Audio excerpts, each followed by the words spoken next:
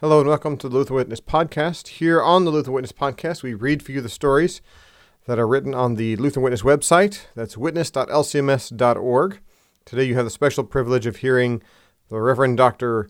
Adam Koontz read his story, Staying Whole in Christ. This article is the third in an article of series by Dr. Koontz about our problems and God's answers to those problems. So this is Article 3, Staying Whole in Christ. Before we dive into it, we want to make sure we thank our podcast partners, KFUO, kfuo.org, Christ for you, anytime, anywhere. Visit them at kfuo.org. And also an encouragement, this is the last week that you can participate in the Lutheran Witness Letter to the Editor contest that takes place over on the LCMS or the Lutheran Witness website, witness.lcms.org. Head over there, enter the contest for your chance to win a coffee beans, coffee mug, all the things you need to read the Lutheran Witness website. And then also, finally, an encouragement, head on over to the CPH website to subscribe to the Lutheran Witness print edition, cph.org/witness. Over there, you can subscribe to the print edition. We have all sorts of great issues coming up at the end, last half of the year here. So make sure you head over to cph.org/witness to subscribe. Without further ado, Dr. Adam Koontz, Staying Whole in Christ. Staying Whole in Christ by Adam Koontz, read by the author. I feel like I'm being pulled in a million different directions. That could describe how you feel at work, how your free time feels, what a family gathering is like for you, what all of life feels like for you right now. Where are you going in life? Who are you? Sometimes it's hard to say. Do you even know how many different pieces there are to your life? Maybe life is a 1,000-piece jigsaw puzzle with 17 pieces missing. Being whole, being yourself, being real, being authentic is so unusual that you can do anything from downloading apps to diving into multi-level marketing schemes that promise to help you find yourself. Knowing yourself and being yourself are so rare that people will put their entire lives on hold, selling most of what they own, ending long-term relationships of all kinds, quitting their jobs to go somewhere else, anywhere else, and find themselves. Can we blame them? Wouldn't we also like to know who we are? Maybe we envy people with the daring to get rid of so much to find something so good, so real, so true as knowing yourself for who you are. You can find yourself. It's doable. Only death is required. At death, your identity is finally set, unmoving, no longer shifting. When you're that still, you can finally take the measure of yourself. As long as you're still in motion, who you are shifts a little or a lot each day, and finding yourself will always be just out of reach. Death can come later, or it can come immediately. If it comes later, you'll have to wait until the EMT realizes he can't do anything to help you. There's too much damage, and you won't make it. If there's time, then you can wonder whether what you did was worth it, and if you spent your time the way you should have, and the way you planned to spend it. Don't wait until then. Death can come immediately. Baptism is death. It's also a church ritual involving posed pictures and sometimes the presence of family members who haven't been in church in a long time. That's fine too. But baptism is really about death in Christ's death and life in Christ's life. That's great news. You can sell all your stuff and buy a van and drive across the country. That sounds great, and you can still do it, but you won't find yourself that way. You can slave away at the job you hate for many more years. If you want to, go for it. But you won't find happiness in doing it. The only way you'll find the end of the road in the search for who you are and what you're about is through being baptized into the death of Jesus. When you're baptized, born from above by water and the Spirit of God, you can stop looking for yourself. You have already been found dead with Christ and alive in Christ. There's no other you to look for. You belong to Christ. When you're doing great at work, to live is Christ. When you get laid off, but first they make you train your replacement, to live is Christ. When you're on cloud 9, to live is Christ. When the whole world is against you, to live is Christ. When the EMT realizes he can't do anything to help you, to die is gain.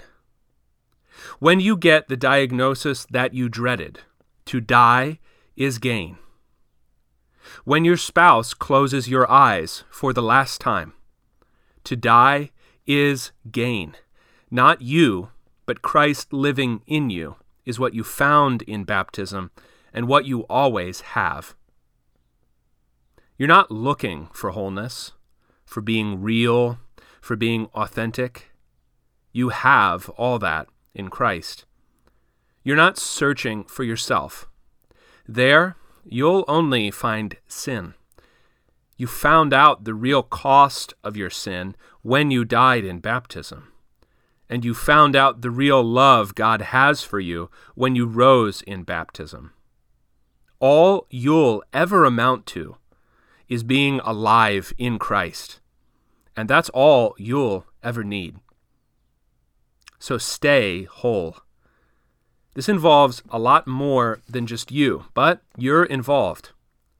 Practically everything you watch, read, and take in is aimed to pull you away from Christ and back down into yourself. Push back against that in any way you can. Sin doesn't aim to disgust you. It aims to enchant you. Satan doesn't shoot to take over the worst aspects of your thinking or your personality so that you can easily get rid of him. He shoots for the best things about you and wants to hijack them for his purposes. Remember that the only answer to the question of your identity is that you belong to Christ. If you start basing your thinking, your feeling, your decision-making, your behavior, or anything else on something other than Christ and what he tells you in his word, you're going to start fragmenting your life, splintering your personality, flying apart again in a million different directions. You aren't alone in this struggle. It's not possible to be alone in Christ.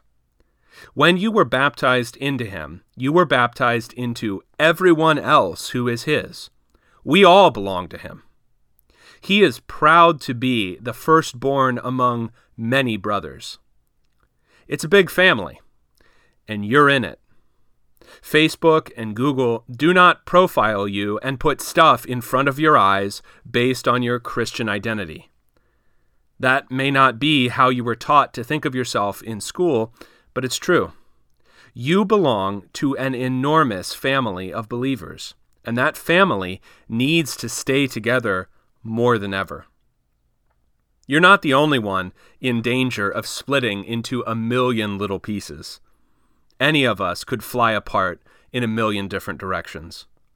All kinds of divisions could pull apart Christ's body. Is Christ divided? Of course he isn't. Is Satan nonetheless trying to divide Christ's body? Of course he is. Heresy is when something is taught within Christ's body, the church, that goes too far or not far enough, that overstates or understates what God's word states. Heresy divides. Truth unites. The Spirit we all have received in baptism is the Spirit of truth. In baptism, we are all united. By heresy, we are divided.